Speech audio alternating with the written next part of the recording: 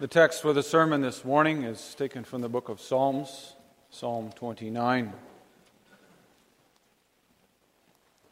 Let's read that psalm together. Psalm 29.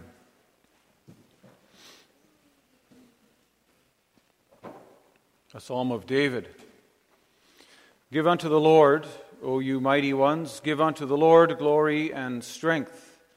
Give unto the Lord the glory due to his name. Worship the Lord in the beauty of holiness. The voice of the Lord is over the waters.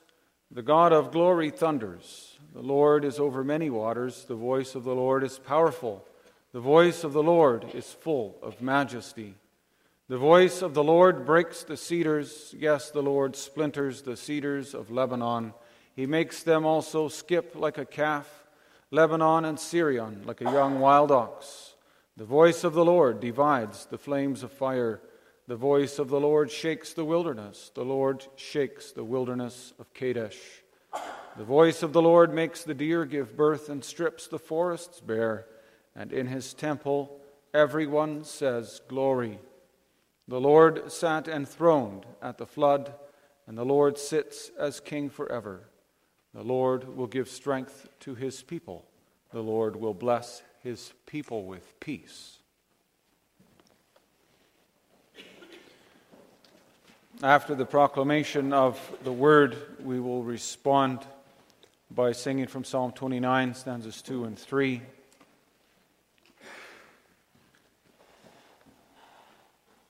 Any quotations in the sermon are taken from the ESV, Bible quotations, that is, so might not be the same as in your Bible. Brothers and sisters in the Lord Jesus Christ, and boys and girls, perhaps you recall a time when you were very much afraid of a loud clap of thunder. For a small child, a thunderstorm can be a frightening thing, especially at night. You suddenly wake up because of an unexpected clap of thunder.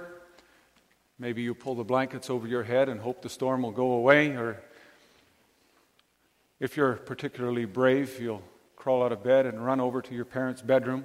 It's a little safer there. But even then, you might not feel completely safe.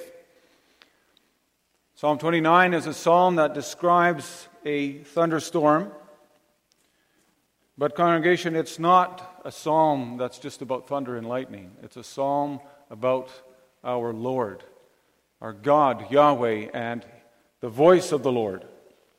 In Hebrew, the word for voice is kol, but the same word can also be taken as a word for thunder.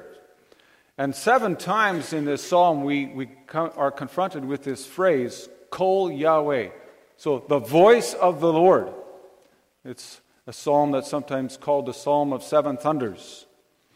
And in this psalm, it speaks about the true God of heaven and earth. It describes his sovereignty and his power.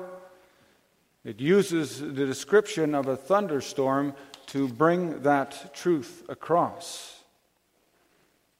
In the past, many people were very suspicious and superstitious of thunder. Today, modern man has lost his fear of thunder and lightning. Instead, people even seek to control thunderstorms and other weather. Scientists and meteorologists, they even fly specially equipped airplanes into the eye of a hurricane to do research there. They want to gain knowledge of the weather so they can better understand how nature works. And that's fine, that's good. But it must be done in order to honor and glorify the God who is in control of these storms.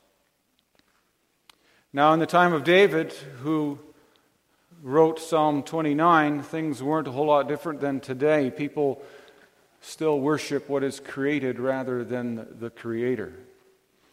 And in this psalm, David addresses the mighty ones, and he urges them to give glory to God, the God of heaven and earth. That's the theme for the sermon. Give glory to the Lord Almighty. And before we go any further, we need to ask ourselves, who is David addressing here? Who are the mighty ones?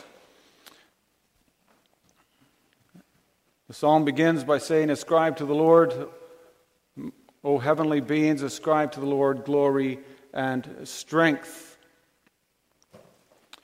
Other translations use the phrase mighty ones, and in the original language it says sons of gods. And this phrase comes up elsewhere in the Old Testament, sometimes in the context of those who are assembled in heaven. For example, we read in Psalm 89, "Let the heavens praise your wonders, O Lord, your faithfulness in the assembly of the holy ones. For who in the skies above can be compared to the Lord? Who among the sons of gods is like the Lord?" And the phrase is also used in the context of comparing God to false gods. Who among the gods is like you, O Lord? Who among the mighty ones is like you, O Lord? And the prophecies of Daniel also use this phrase. In 11 verse 36 there we read, "The king will do as he pleases. He shall exalt and magnify himself above every god, and shall speak astonishing things against the God of gods." Right? Same phrase. And in this psalm, then, David is calling on all the mighty ones, all those who have power on earth, whether angels or great kings, to worship and serve the Lord. Every power that you can imagine, every kind of force that exists, every kind of force that the pagans worshipped, must bow to the Lord of all the earth. The call to worship the Lord then was no less radical in David's time than in our day and age. In our culture, there are also many people who worship false gods. For example, people worship the god of time. They say eons of time, that's all that's needed to bring the world into existence. Or they serve the god of chance. They attribute creative power to chance, something that doesn't even exist. Others serve Mother Nature. That's what happens when people don't know the Lord God who created the heavens and the earth. That's also what happens when people don't want to know the Lord God, the creator of heaven and earth. People who don't want to submit to the Lord of heaven end up suppressing the truth, as Paul writes in Romans 1. In their unrighteousness they suppress the truth, even though what can be known about God is very plain for them to see, because what can be known about God has been shown and is being shown in creation. God's eternal power, His divine nature, is clearly visible, if only people are willing to open their eyes to see it.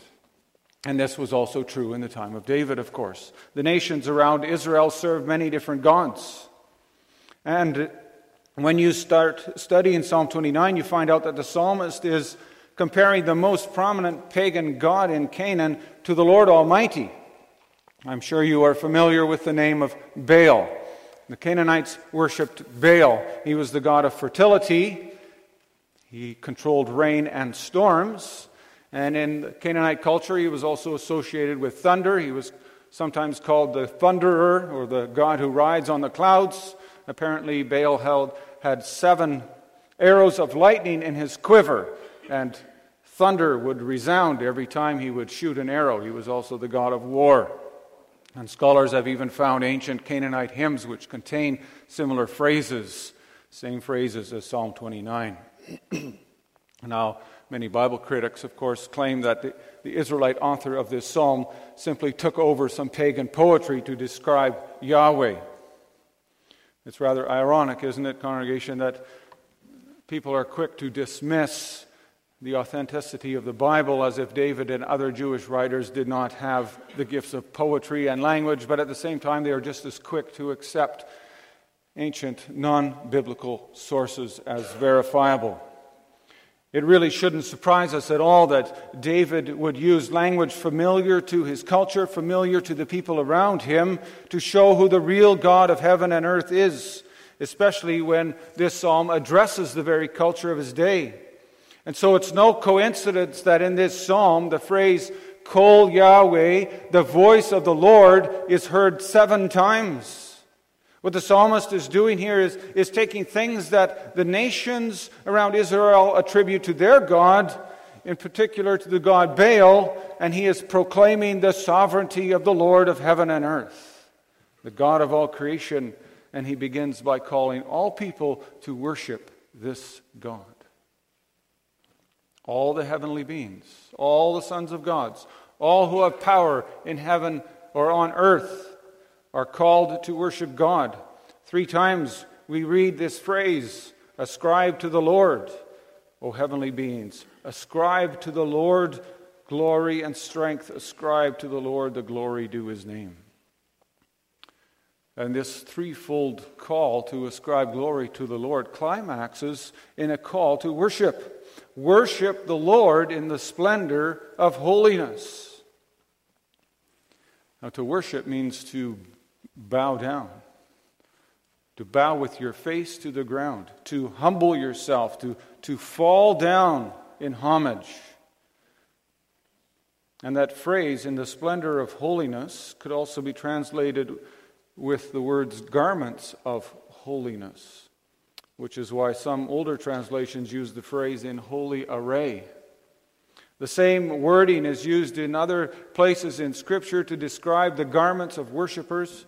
Psalm 110, verse 3, for example, your people will offer themselves freely on the day of your power in holy garments. So the psalmist is urging us to give God the glory due his name. And this isn't a choice, it is his due. The Lord is not one God from many that we can pick and choose from. We can decide whether or not we should honor him. No, he is the only God. The God who reveals himself to his people as Lord, as Yahweh, the covenant God. This is the most significant name, personal name in the Old Testament that we come across. But we also come across this name in the New Testament. For example, in the well-known I am sayings of Christ in the Gospel of John. Christ makes a direct reference to this name, for example, when he tells the Jews, before Abraham was, I am. And the book of Revelation to John also makes reference to this name. Yahweh means the one who always was, the one who always will be, the one who is. And we find the meaning of that name reflected in Revelation chapter 1. Those are very familiar words to us because we are greeted with those words every Sunday afternoon. The one who is and who was and who is to come. And so because of the significance of this name, the Lord Jesus Christ is also connected to this psalm. And in this psalm, the voice of Yahweh is connected to God's almighty power and his strength in creation. And by this means, we are confronted with his majesty. The majesty of Yahweh, the triune God. Now, brothers and sisters, in contemporary Christianity, God's majesty is often overlooked or even ignored. Among many Christians today, God is recognized as an awesome God, the God who can help you, the God that you can go to with your problems and your difficulties. You can bring your requests before him. He's there for you when you need him. But so often, the relationship with God is simply reduced to a Jesus and me relationship. How often do we really stand still and think about the majesty of God? At Mount Sinai, the people trembled in fear when God appeared in fire and thunder and smoke and lightning. The mountain shook with the presence of God. They recognized the omnipotence, the majesty, the power of their God. Do we recognize Yahweh for who he is? Do we adore him and worship him simply for who he is? Would we tell someone else to worship the Lord because the voice of the Lord is in the towering waves of a tsunami, or the voice of the Lord is in the hurricane? Do we worship God because he moved Mount Everest with an earthquake so that it's permanently shifted? Do we know whom we worship? And do we recognize that worship is adoration? It's recognizing that God is majestic. He is far above us in glory and in majesty. But today in contemporary Christianity, the trend is to meet God as a friend, to feel close to God on your own terms, to I feel closest to God when I'm out in nature, camping maybe, because that way I can just meet God the way I want to, for example. But notice how this psalm calls us to appear before God in the splendor of holiness, in garments of holiness. God's people had to consecrate themselves before they were allowed to come into the presence of God at Mount Sinai. And the high priest was only allowed to go into the Holy of Holies once a year to sprinkle blood on the Ark of the Covenant. And you can be sure he didn't stay there any longer than was really necessary. But we are allowed to come into the presence of Almighty God every Sunday again when we come together as God's people to worship Him. Are we aware of that? Do we think about that? Are we aware that what happens here on Sunday is a special and unique event? Here we are greeted with God's blessing at the beginning of the worship service. We leave with His benediction laid upon us. Here the voice of the Lord speaks to us through the proclamation of the gospel. Here the sacraments are administered, and here we respond to God in song and in prayer. Are we aware, brothers and sisters, that what we experience in corporate worship is the closest thing that compares to worship in heaven? And then the question is, how do we come before God in garments of holiness? Of course, that refers first of all to coming before God in humility and in repentance. Being clothed in garments of humility and not garments of pride. Consecrating oneself for worship is first of all a spiritual attitude. So we must consecrate ourselves for worship, both spiritually and physically. For we confess that we serve God with body and soul. Psalm 24, for example, urges worshipers to ascend the hill of God with clean hands and a pure heart. And so let's not think that the requirement of wearing festive garments is just old-fashioned stuff from the Old Testament. Has God changed? Has His majesty changed? Has His glory changed? Let's not make the mistake of thinking that God is like us. God doesn't think it's cool when we treat Him casually, because God is not cool. God is holy. He is majestic. And God is not our pal. He is Almighty God, and He is our Heavenly Father. But He is far above us in splendor and in majesty. And He rules. He rules supreme over all creation. So let's not worship an image of God that we've made up in our own minds, brothers and sisters. And that means that when we go to our closets on Sunday morning, we should ask ourselves, why am I putting on what I'm putting on? Am I thinking about what I want to look like, or am I thinking about worshiping in the image of Christ? You see, we have to approach God in the light of who He is. Think about what John saw in his visions on the island of Patmos. In chapter 4, we read that the 24 elders threw themselves down before the throne of God, and the 4 living creatures did not cease to sing day and night, "Holy, holy, holy is the Lord God Almighty, who was and is to come." God is holy and majestic. And to impress this upon us, the psalmist goes on to describe a thunderstorm as it's moving across Palestine, the land where he was living. Perhaps it would have seemed more natural for David to speak about the mighty hand of the Lord or the strength of God's arm, but David doesn't do this. He tells us that the voice of the Lord is the power behind the storm. Just as He did when He created the earth, God only needs to speak and it happens. And when God's voice is heard, things start to happen. 7 times the poet tells us of the power of that voice.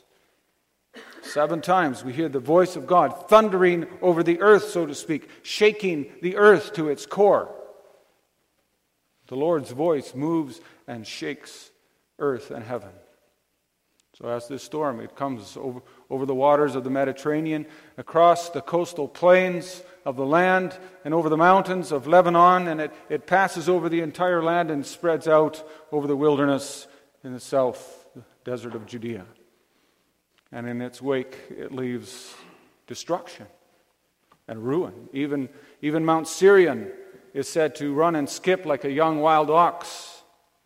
And we know from Deuteronomy 3 verse 9 that Sirion is Mount Hermon. In the northern part of Israel, it's the highest mountain in the land. It usually is covered with snow all year round. And according to Canaanite mythology, this was the dwelling place of Baal. But the dwelling place of this God of seven thunders is under the sovereign control of the God of the voice of the Lord. We hardly need to have a description of a thunderstorm, do we? We've experienced them ourselves. In this province quite regularly. We know that thunder can shake our homes, it can rattle our windows, and wind and rain reshape the ground. A storm can literally move stones and fling rocks around like tumbleweed. Trees are ripped out of the ground, they're scattered around like matchsticks, and nothing but splinters are left. It's meant to inspire us with awe and reverence. When God speaks, the world must listen. We have no choice. Even unbelievers fear the power of God in nature, though they don't acknowledge Him. So when God thunders over the earth, we stand in awe of His power and His glory. Now I realize, brothers and sisters, that today we understand that the sound of thunder is caused by lightning, the heat of lightning. We can give it a scientific explanation. A bolt of lightning heats the air to about 50,000 degrees Fahrenheit, according to my research, which is 3 times hotter than the surface of the sun. And then when the heated air cools, it produces a vacuum. The surrounding air falls into that vacuum, and that produces the crack of thunder. But let's not think that we can just give this a scientific explanation and then leave it at that. We don't have to make a choice either between wondering if thunder and lightning are the results of natural phenomena or the work of God, because we know that the Creator is behind it all. Throughout Scripture, then, thunder is equated with the voice of God. And there are far too many references in Scripture linking God's voice to thunder for us to ignore that. On the day of Jesus' triumphal entry into Jerusalem, for example, He was teaching in the temple, and a voice was heard from heaven in answer to Jesus' prayer, and the people said that it thundered. And it's no coincidence that in Revelation 10, the voice of God is referred to as the 7 thunders. Now, I'm not trying to say that every time we experience a thunderstorm, we have to think that God is trying to speak to us. But do we ever consider that thunder is the voice of God? And why should we consider this? Because when we do, we will be considering what many people perhaps don't think about, maybe we don't even think about, and that is the majesty of our God. Do we understand how majestic He really is? Do we understand that He is so grand and tremendous and magnificent and wonderful and glorious and mighty and sovereign and autonomous and fearful and good and perfect and holy, that He is totally and completely unapproachable to sinful people? Do we understand that? Do we think about that? The people of Israel certainly understood that and felt that when they were at the foot of Mount Sinai. And we need to recognize this as well, congregation. But we forget all too easily. And so we need to be reminded of who God is. And this psalm helps us to remember that God is altogether different, other. He's different from us. He is a God to be feared. And therefore, we must humble ourselves before Him. And that's the purpose of this psalm. And the purpose of showing this thunderstorm in words. We need to learn to fear the Lord. And then there there are two possible outcomes, reactions, two possible responses to witnessing this thunderstorm. Thunder and lightning strike fear into our hearts. I'm sure anyone who has experienced a severe thunderstorm can attest to that. Right? It breaks cedars. It tears mountains apart. It flashes forth flames. It shakes and rattles your house even. You don't want to get caught outside in a severe thunderstorm. But there is beauty in a storm as well. There's also something magnificently fascinating about a thunderstorm. To watch an approaching thunderhead as it slowly comes over and then breaks out over you, turning the night sky brighter than day. There's something awesome about that, even captivating. It gives us a small glimpse of God's power and might. And then there's only one meaningful reaction, which is also expressed in this psalm. The psalm says, in God's temple, everyone cries glory. That's the only reaction that God's people can give. We must realize how small and insignificant we are, and the only response is glory. That's all we can do. We can only fall on our knees in worship. And then we also receive the peace of God. That's how the psalm ends. May the Lord bless his people with peace. It began with glory to God in the highest, and the psalm ends with peace on earth with whom God is well pleased. The peace of God. What a contrast to the devastating power of a storm. God's people find peace in the quiet of the temple. You see, God doesn't need a storm to get our attention, does he? Think of Elijah when he ran into the wilderness.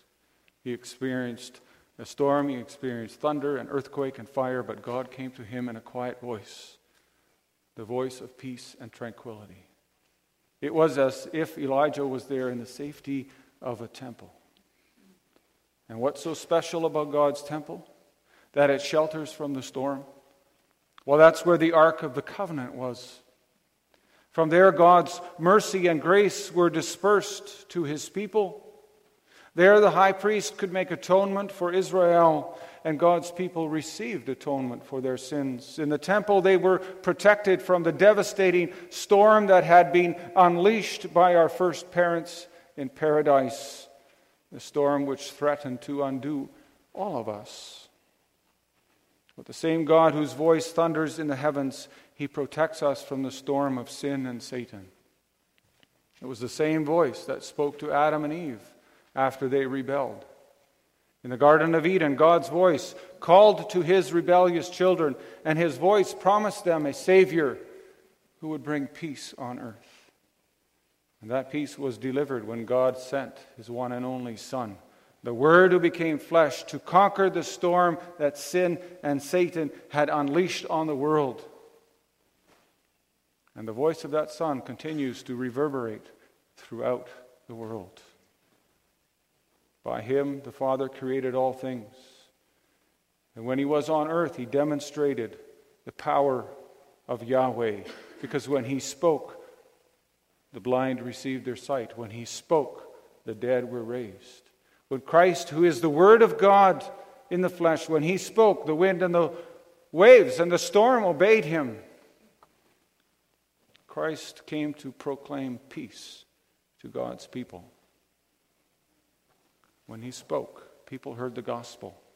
And that peace was proclaimed loud and clear when he won the victory over the storm of sin, when on the cross he conquered death and rose from the grave.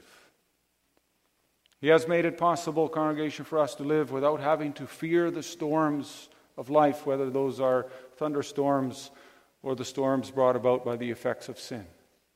In Christ Jesus, we have been blessed with the peace of God. The peace of God is what God gives to those who trust him and fear him. Peace is knowing that God's in control, also of the thunderstorms of this life. Peace is knowing that we're not cut off from God's care and his love. Peace is knowing that we are safe in Jesus Christ. And today the voice of God is heard wherever the gospel is proclaimed. The voice of Jesus Christ is heard wherever the gospel is proclaimed. And the way to peace is by listening to the voice of our Savior. Through him we may come into the presence of Almighty God. And someday, brothers and sisters, God's children will hear the voice of Jesus Christ ushering them into the eternal kingdom of God. What a day that will be. And in the meantime, we are called to know him, to love him, to obey him, to honor him, to adore him, to worship him, to ascribe to the Lord the honor due his name, and to worship him in the splendor of holiness. Amen.